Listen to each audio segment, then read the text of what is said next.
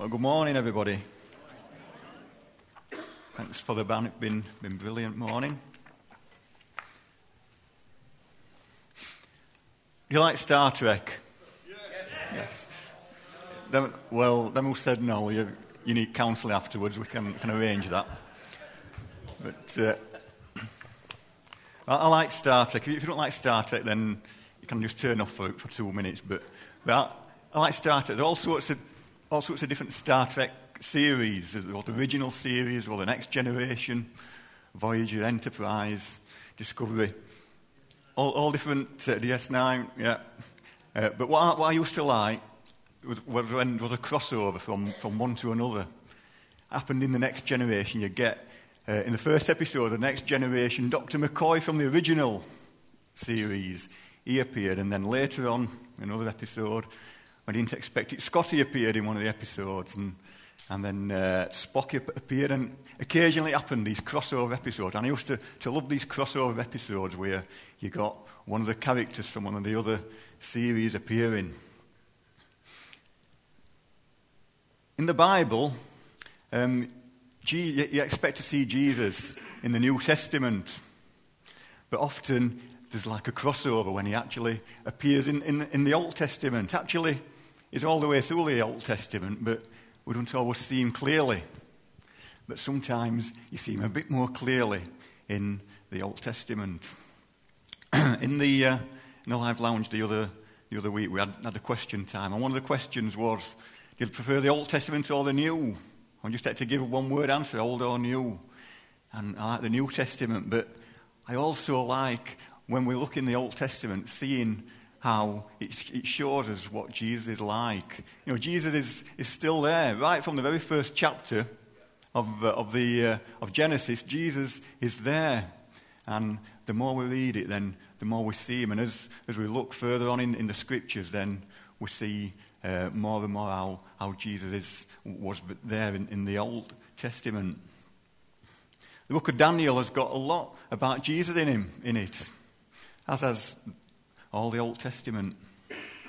But there are times when we look into the certain passage, and it shows Jesus a little bit more clearly.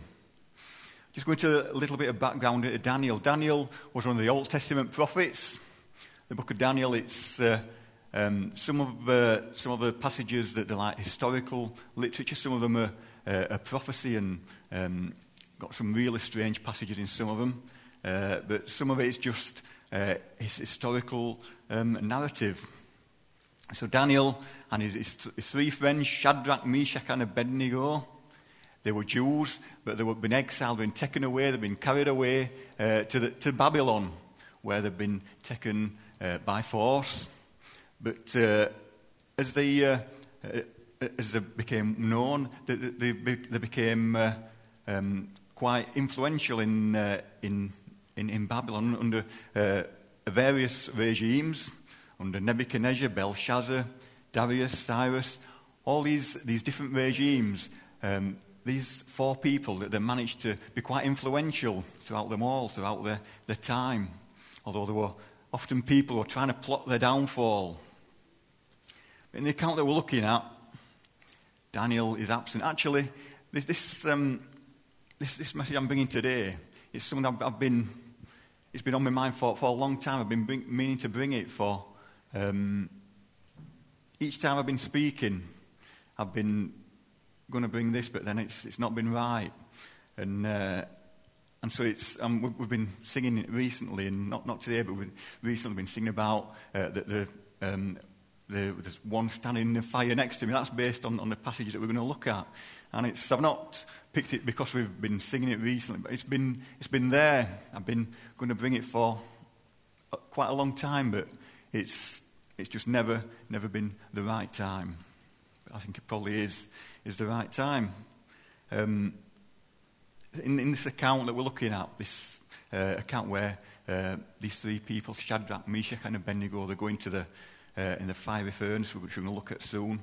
Daniel is not in this particular one. He's probably away on business. We don't know where he is, but he's somewhere else. But Nebuchadnezzar the king was previously had an encounter with Daniel, who was pointed him to the God of the Bible, and through a dream that he interpreted, and he declared his loyalty to God, but that seemed short-lived because Nebuchadnezzar, he builds a big statue. He's a leader, and he's got quite an ego to him. A lot of world leaders have got egos. We might have noticed that sometimes. But Nebuchadnezzar, he had an ego. And what he said, that went. If he said it, then you had to carry out what he said. And he said, this statue, whenever we hear the sound of the instruments, then you've got to bow down and worship it. So there was a number of instruments: the horn, the flute, the zither, the harp, the lyre, the pipes. I had to look up what a zither was. Thought it was some sort of disease. I've got the zithers today, but it's not. But whenever you heard these instruments, you had to bow down and worship this image. But Shadrach, Meshach, and Abednego, they weren't going to do that. We're going to read from Daniel chapter 3. If you can put it up on the screen. Now, Shadrach, Meshach, and Abednego, they said, "We're not going to bow down to this image," and they refused to do it. So when the king heard that, he said, he wasn't happy. And this is what it said. He says, "Nebuchadnezzar spoke, saying to them, 'Is it true, Shadrach, Meshach, and Abednego, that you do not serve my gods or worship the gold image which I have set up? Now if you are ready at the time you hear the sound of the horn, the flute, harp, lyre, and psaltery in symphony with all kinds of music, and you fall down and worship the image which I have made, good. But if you do not worship, you shall be cast immediately into the midst of a burning fiery furnace. And who is the God who will deliver you from my hands?'" Next one, please. "Shadrach, Meshach, and Abednego answered and said to the king, 'O Nebuchadnezzar, we do not need to answer you in this matter. If that is the case, our God, whom we serve, is able to deliver us from the burning fiery furnace, and he will deliver us from your hand, O king. But if not, let it be known to you, O king, that we do not serve your gods, nor do we worship the gold image which you have set up.' Then Nebuchadnezzar was full of fury, and the expression on his face changed towards Shadrach, Meshach, and Abednego. He spoke and commanded that they heat the furnace 7 times more than it was usually heated. And he commanded certain mighty men of valor who were in his army to bind Shadrach, Meshach, and Abednego and cast them into the burning fiery furnace. Then these men were bound in their coats, their trousers, their turbans, and their other garments, and they were cast into the midst of the burning fiery furnace. Therefore, because the king's command was urgent and the furnace exceedingly hot, the flame of fire killed these men and took up Shadrach, Meshach, and Abednego. And these 3 men, Shadrach, Meshach, and Abednego, fell down into the midst of the burning fiery furnace. Then Nebuchadnezzar was astonished, and he rose in haste and spoke, saying to his counselors, 'Did we not cast 3 men bound into the midst of the fire?' They answered and said to the king, 'True, O king.' Look," he answered, "I see 4 men loose, walking in the midst of the fire, and they are not hurt, and the form of the 4th is like the Son of God." That's brilliant, isn't it? That's God's word. If you want to put the next slide on. I thought I nearly showed the Lego version of this. If you've not seen it, then watch it when you get home. Google it. It's brilliant, especially when the men shrivel up who throw him into the fire.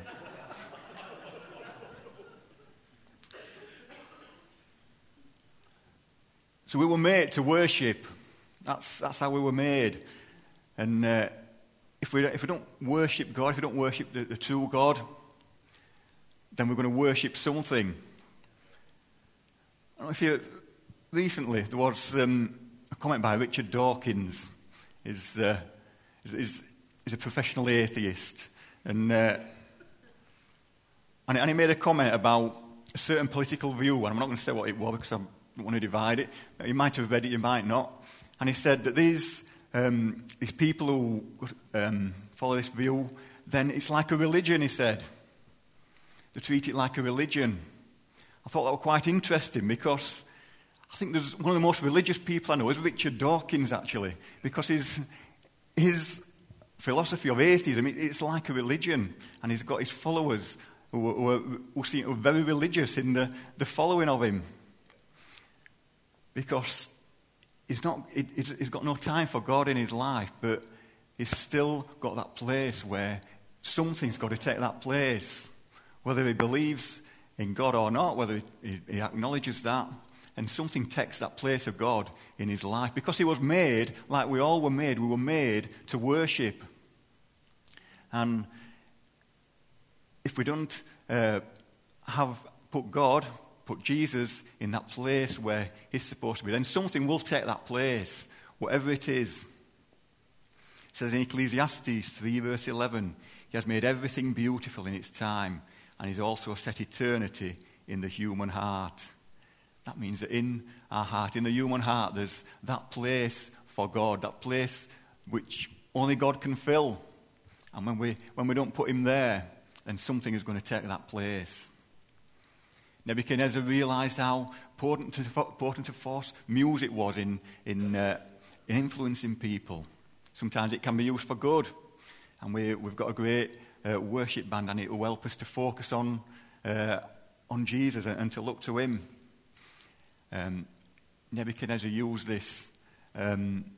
music to direct people to worship this image, this false image, this idol.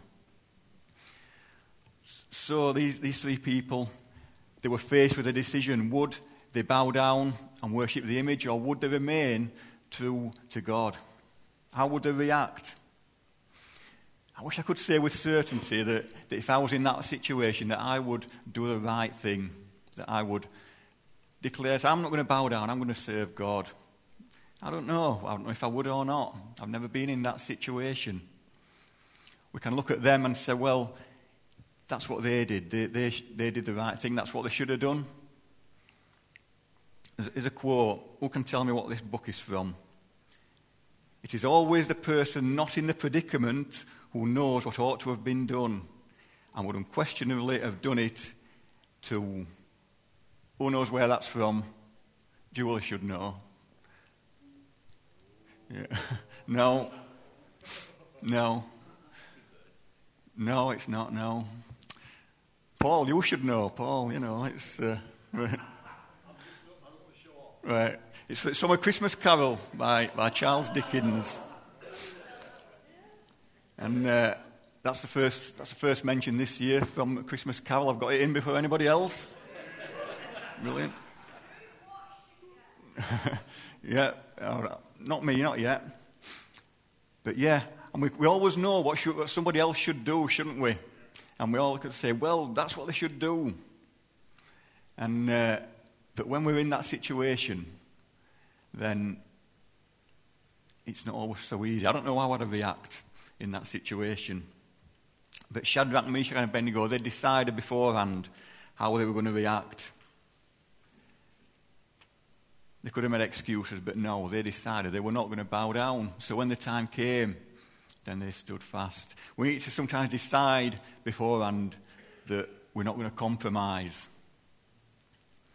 We've been hearing about tradition this morning. Some things that we do are based on tradition. We can have traditions in our family, and we can have traditions, if we're not careful, that are in church.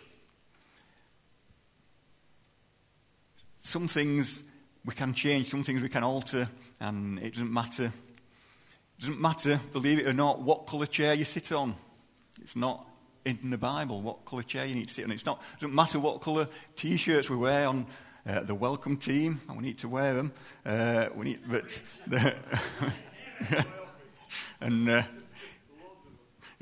we've got to sort that out. Yeah, definitely.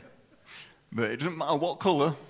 It's can be any colour, whatever colour we think is best. But some things do matter. Some things we can't alter. Some things we can't change. And that is what what is unalterable is the gospel of Jesus Christ. That Jesus is Lord. That Jesus is the one name in which there is salvation. That is what we believe, and that is unalterable.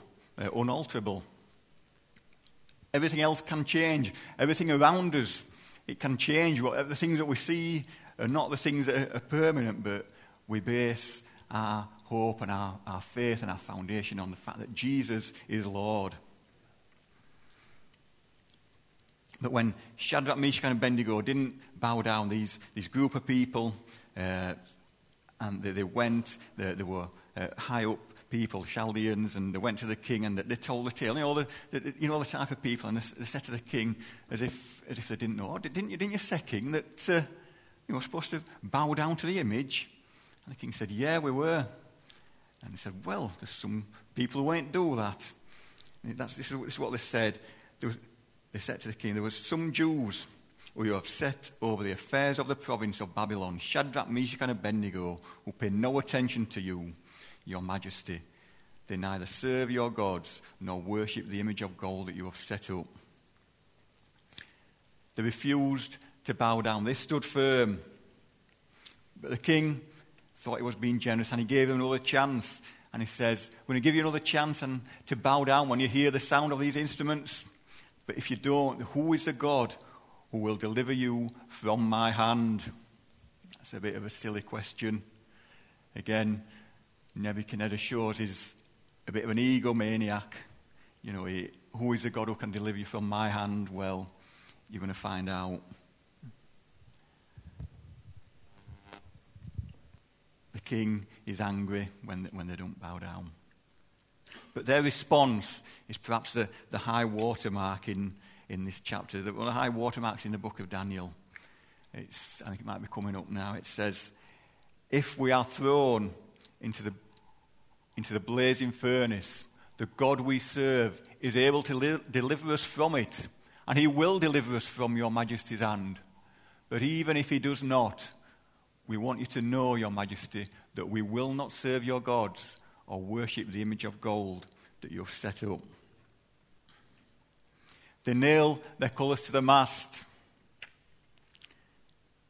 They declare their faith in God to deliver them from whatever the king would throw at them. Who is the God who will deliver them? The God of Shadrach, Meshach, and Abednego, the God who they serve, the God of the Bible. That is the God who is going to deliver them from the hand of the king. This is perhaps one of the greatest examples of faith in the Bible. It's where they say, we believe that God is able. We believe that God is able. We believe that God is going to deliver us and that he will deliver us from your hand, O king. He has shown his faithfulness in the past, and he's going to continue to show his faithfulness in the future. We believe that he's going to be faithful now. We believe, and they declared that he believed that he was going to deliver them. But they said, even if he didn't deliver them, then they would still not bow down and worship the statue. They had faith to believe that God could, but they didn't tie God's hands. They knew that God was so much bigger than any single idea of what they thought it was like. Whatever the outcome, they still believed that God was faithful. It's such an important idea for us to get hold of, and we're going to come back to that later. But the king was angry. He was angry that they didn't do what he said, that they didn't bow down to the image that he set up. And he commanded them to be thrown immediately into the furnace. It was a big industrial furnace, and he commanded that they be thrown into the furnace. And he says it's got to be heated up 7 times hotter than usual. That's probably a figure of speech, meaning as hot as possible. Make the furnace as hot as it possibly can be. Have you ever burnt yourself? When I was a kid, very, very small, a lot small, and I did something really silly, and my mum might not want to listen just now, because she's when you're a kid, people try and get you to smoke cigarettes, and not something I recommend. Somebody got out, and I tried it out, tried smoking, but somebody said to me, and I was gullible, and I was not very old, and they said to me, you don't need a cigarette. So all you need to do is to get a piece of paper and light it. And try smoking on that. And so, I thought, I'll give it a try. It hurt. Yeah, talk about having a sore throat, It stopped me from ever smoking again, at least. But I believed him, you know. Why would somebody lie to me? You know, it's... But yeah, that was painful. It weren't pleasant. And but this furnace, it was hot. It was very hot. Shadrach, Meshach, and Abednego, they were tied up and they were thrown into the furnace. And it was so hot that the people who threw them in, it killed them. It was so hot. The king observed what was happening and he expected them to be burned up into a shriveled husk. But as he was watching them, he was amazed because they were stood up in the fire.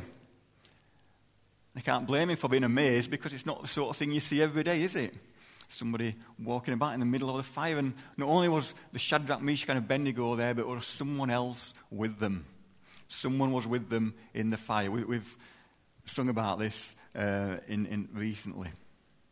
Who was it who was in the fire? Some people say it was an angel. I think it was Jesus. It was Jesus in the fire who was with them. He was making an appearance, showing himself in the Old Testament pages. Some translations have Nebuchadnezzar saying that this fourth person looked like the Son of God. It's probably more accurate to say that he said it was someone who looked like a son of the gods.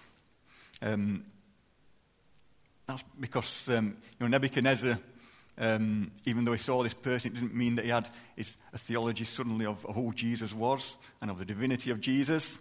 But he saw something that he couldn't understand, that he couldn't comprehend. I believe it certainly was Jesus, the Son of God. But Nebuchadnezzar didn't have the capacity to understand what that meant.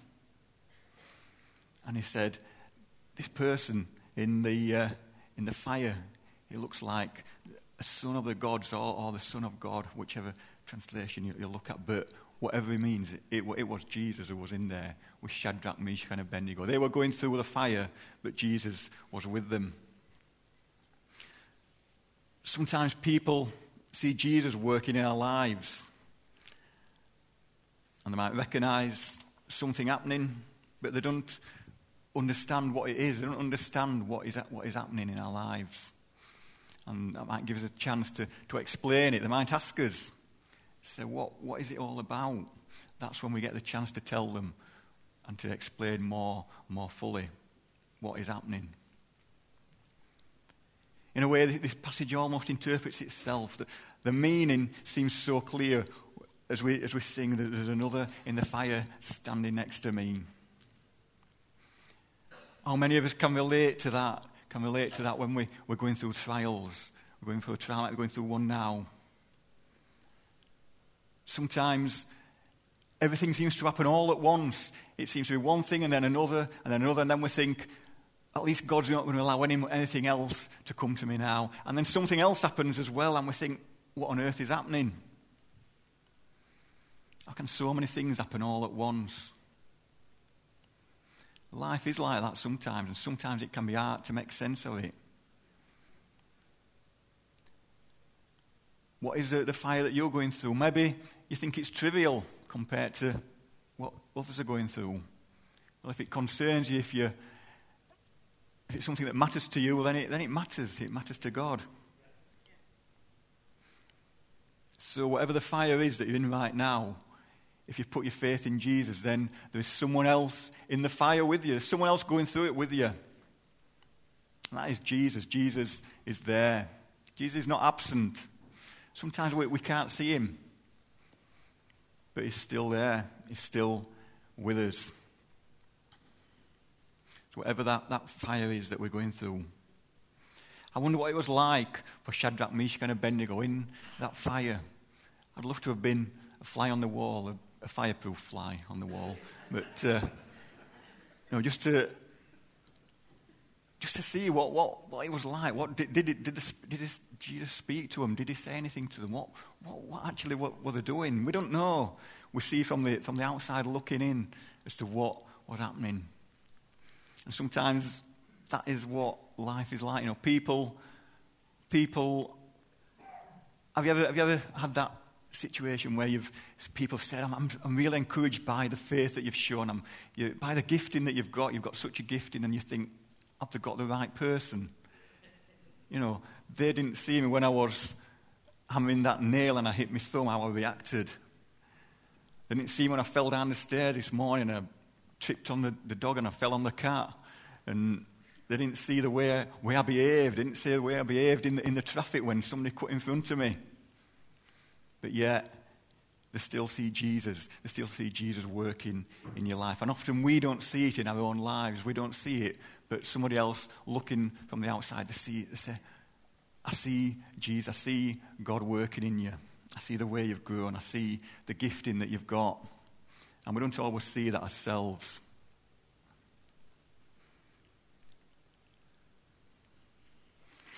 That's often what life is like.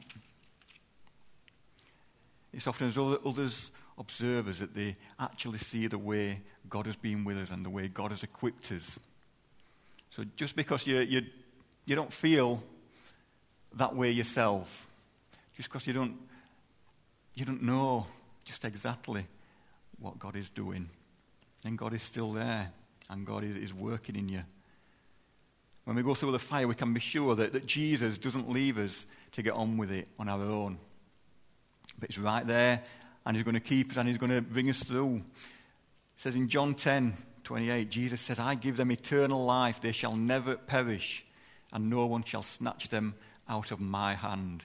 Our hope isn't limited to what is happening in the here and now. Our hope is for a great future. And we've got the best future. The best is yet to come. Shadrach, Meshach, and Abednego, they came out of the fire.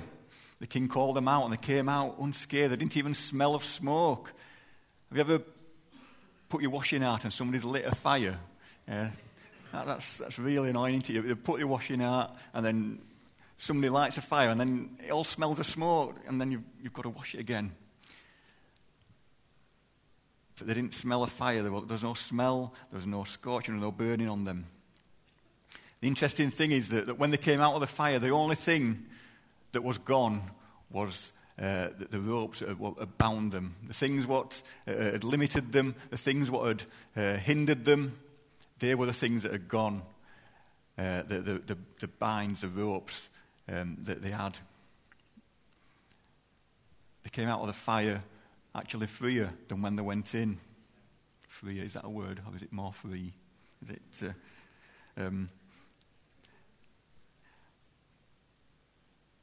I mentioned earlier that the faith of Shadrach, Meshach, and Abednego displayed one of the greatest examples of faith in the Bible. I don't mean by that they had greater faith than anybody else, although they had great faith. What I mean is it's a great example of what faith is like. Are you like me? If somebody explains something to you, then it goes out of me. I'd soon have explained it. How do you do something? And they tell me what to do, and I think, I can't remember. But if somebody shows me, then it sinks in better. If you like it at school, when you were at school, you used to have the problem on the board. But if the teacher wrote an example on the board, that shows me how to work through, how to work my thinking. Sometimes I need an example. I need to see what faith is like. And Shadrach, Meshach, and Abednego, an example of faith. We look at them and we see what faith is like. This is what faith is. They said, we've read this verse already, but they said, it's an important verse, if we are thrown into the blazing furnace, the God we serve is able to deliver us from it, and he will deliver us from your majesty's hand. But even if he does not, we want you to know, your majesty, that we will not serve your gods or worship the image of gold that you have set up. Their faith has been described as the if not faith. Sometimes some people paint the picture of when you follow Jesus, then everything's fine, everything's brilliant.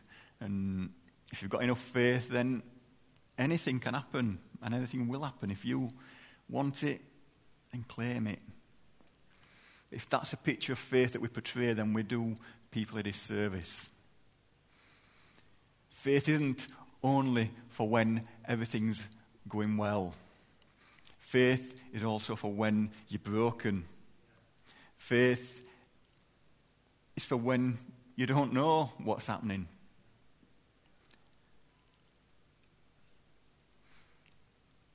Faith is for when we're going through the trials. Faith is having confidence in God to deliver us and having that utmost confidence that God can deliver us, but trusting God, whatever happens. Even if it doesn't go according to plan, I will still trust in you.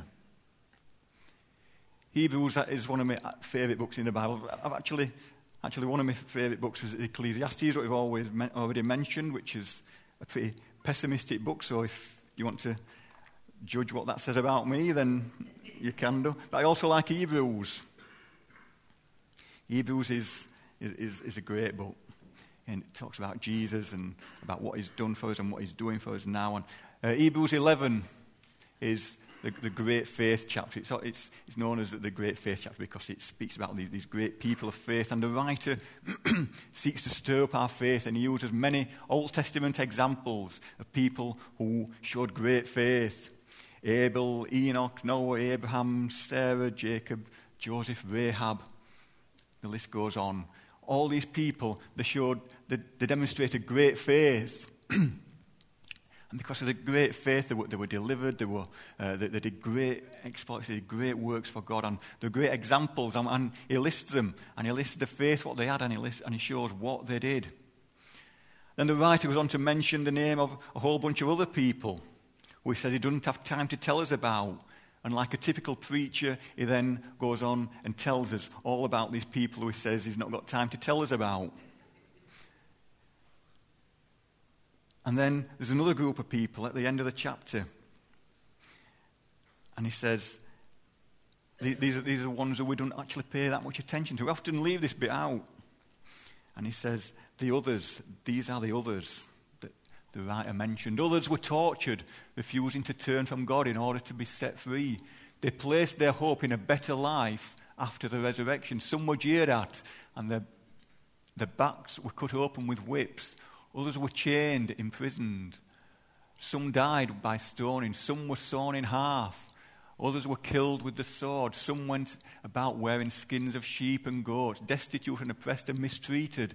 They were too good for this world, wandering over deserts and mountains, hiding in caves and holes in the ground. All these people earned a good reputation because of their faith, yet none of them received all that God had promised. That might not seem like a very encouraging list. But I think it's very encouraging because that tells us we don't have to have a great testimony as to what God is doing now. I love hearing testimonies. But sometimes, have you ever been in that place when somebody gives a testimony and it's great and it's encouraging, but you think, well, what's my testimony? I don't know what God's doing right now.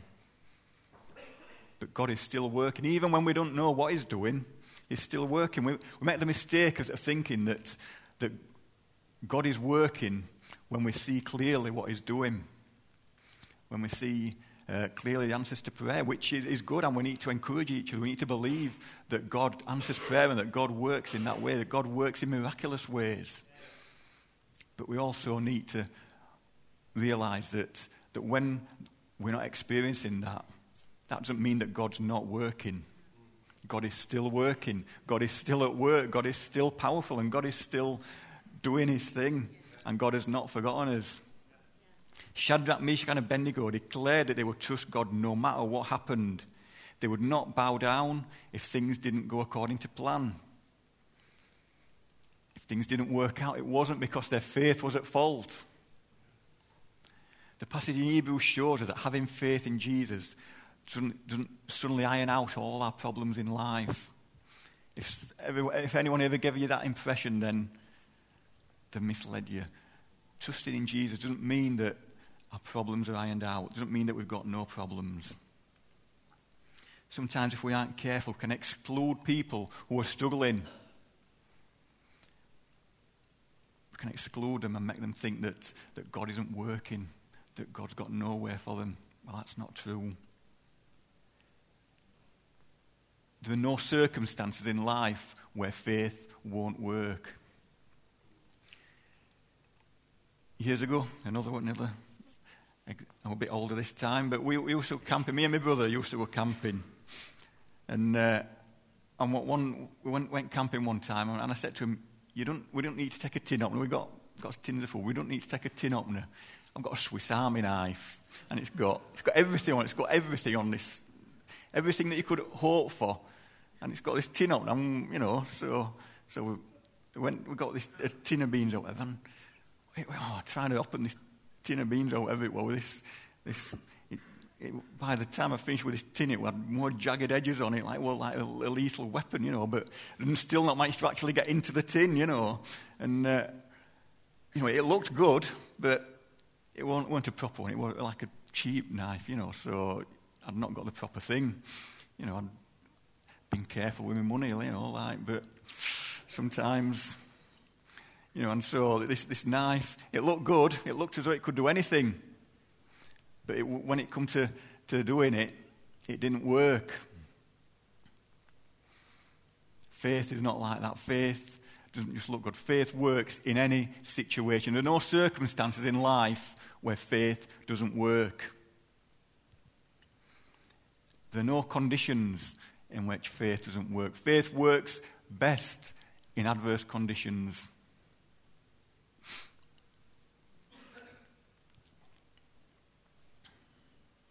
We don't have to feel second class because our circumstances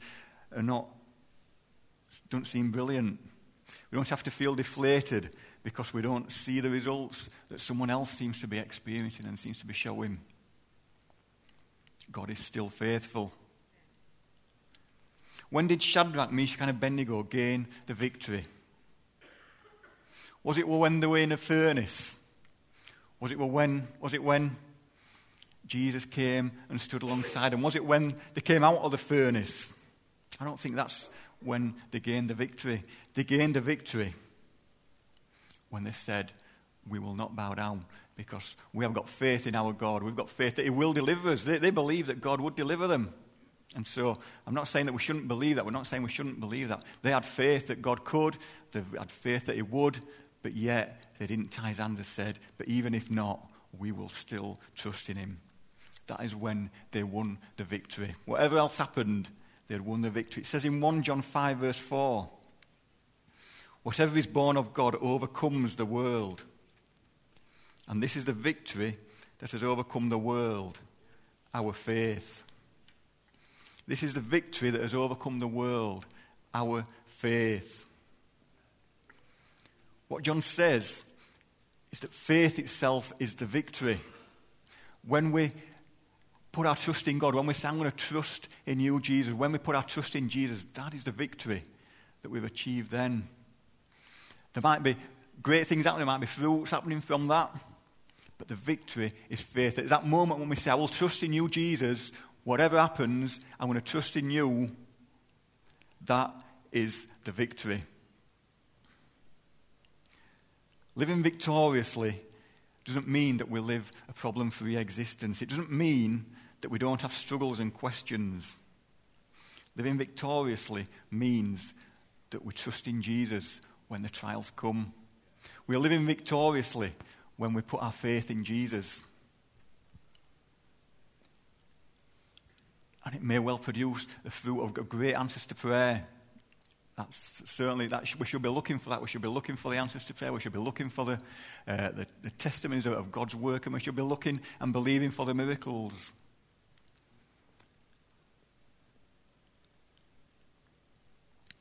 But living victoriously is when we put our faith in Jesus no matter what happens.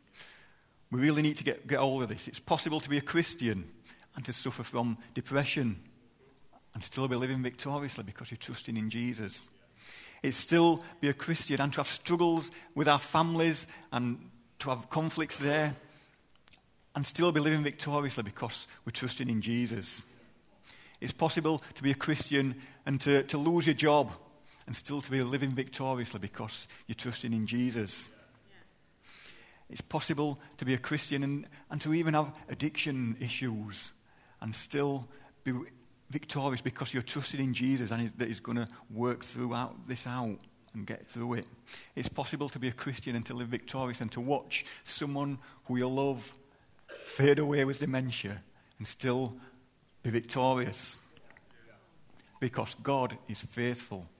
It's not dependent on our outward circumstances. And the moment we start thinking it's all dependent on what is happening in our outward circumstances, when we're distracted.